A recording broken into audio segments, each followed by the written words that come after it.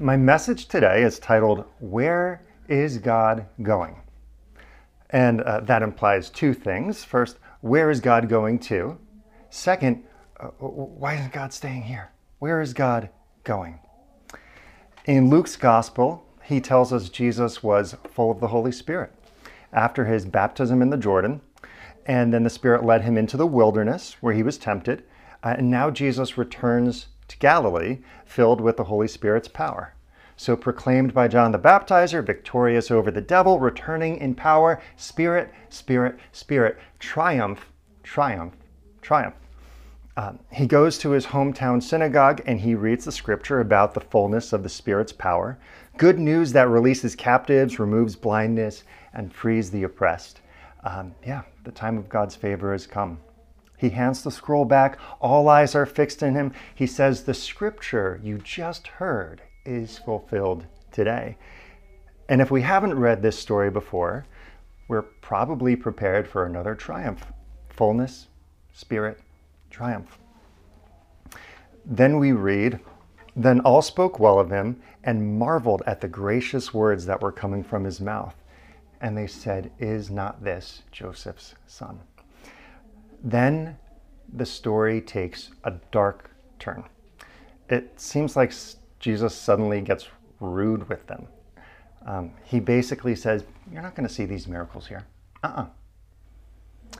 You don't accept me. God's going to send me to the people you hate the most. The widow of Zarephath lived in Sidon. In Jesus' day, they were the wealthy coastal elites. They would buy the crops of the inland people, like in Nazareth, for less than what the farmers deserved. And Naaman the Syrian, he was just one in a long line of imperial commanders down to Roman times. Just 4 miles away, a couple decades earlier, in the town of Sepphoris, Rome destroyed the city because they were crushing an uprising. There may have been family members there.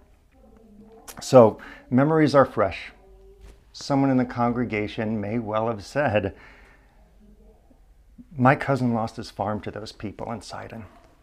My uncle in Sepphoris lost his life for defending his family. They nailed him to a tree as he suffocated and bled out. Roadkill has more dignity in death. Now you tell us God is going to those people and not us? We've been faithful. How dare you disrespect us and our families? You don't deserve to live. The story doesn't read like a triumph after all. It sounds like a tragedy. But if we rewind a bit, we find out that Jesus may not have been out of line at all. It looks like Luke already gave us hints of the Nazarene behavior. First, here's how the ESV reads Luke 4:22.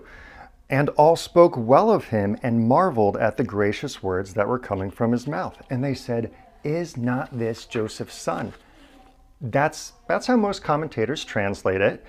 And it makes sense based on the context. But some of those key Greek words could be translated in a different way.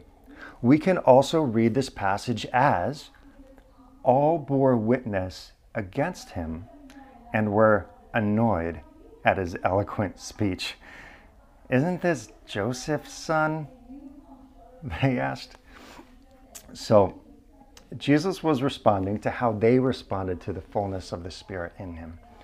The tragedy of this story is that the Nazarenes needed the release from captivity and freedom from oppression, but they couldn't receive God because they couldn't perceive God in their midst.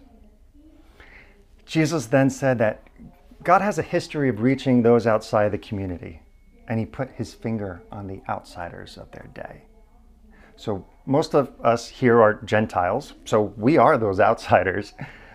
God reached out to us through Jesus and brought in.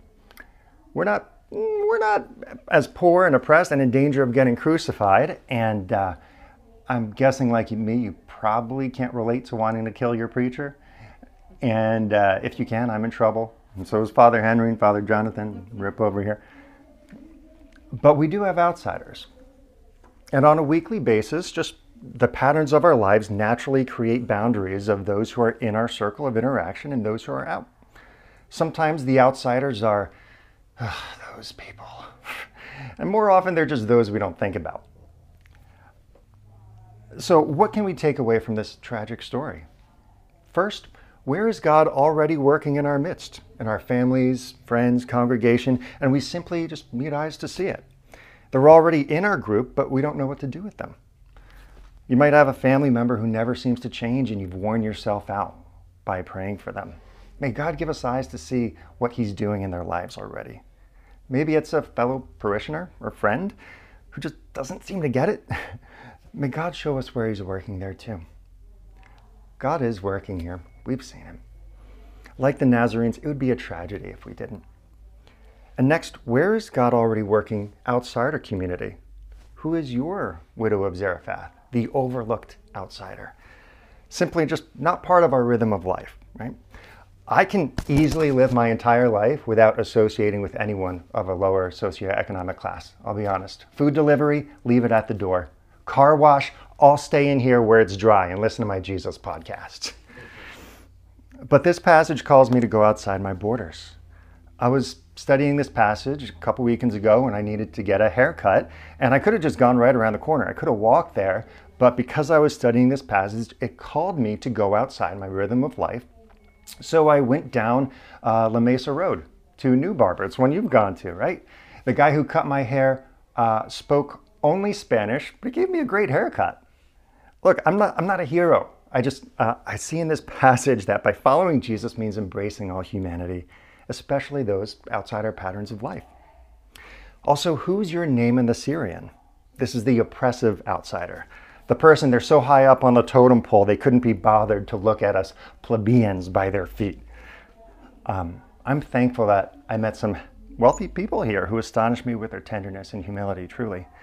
But there are people who are bosses overburdening their laborers or barely paying them, or prosperous politicians and pundits who play with us like pawns, making us hotheads with their hot button issues so we fight each other while they gain and maintain power.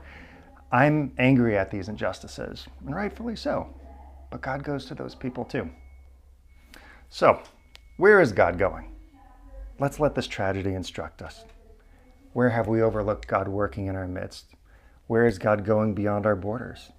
Who's your widow of Zarephath, the overlooked outsider? Who's your name in the Assyrian, the oppressive outsider? Where is God here? And where is God going? And are we going with Him? Let's pray.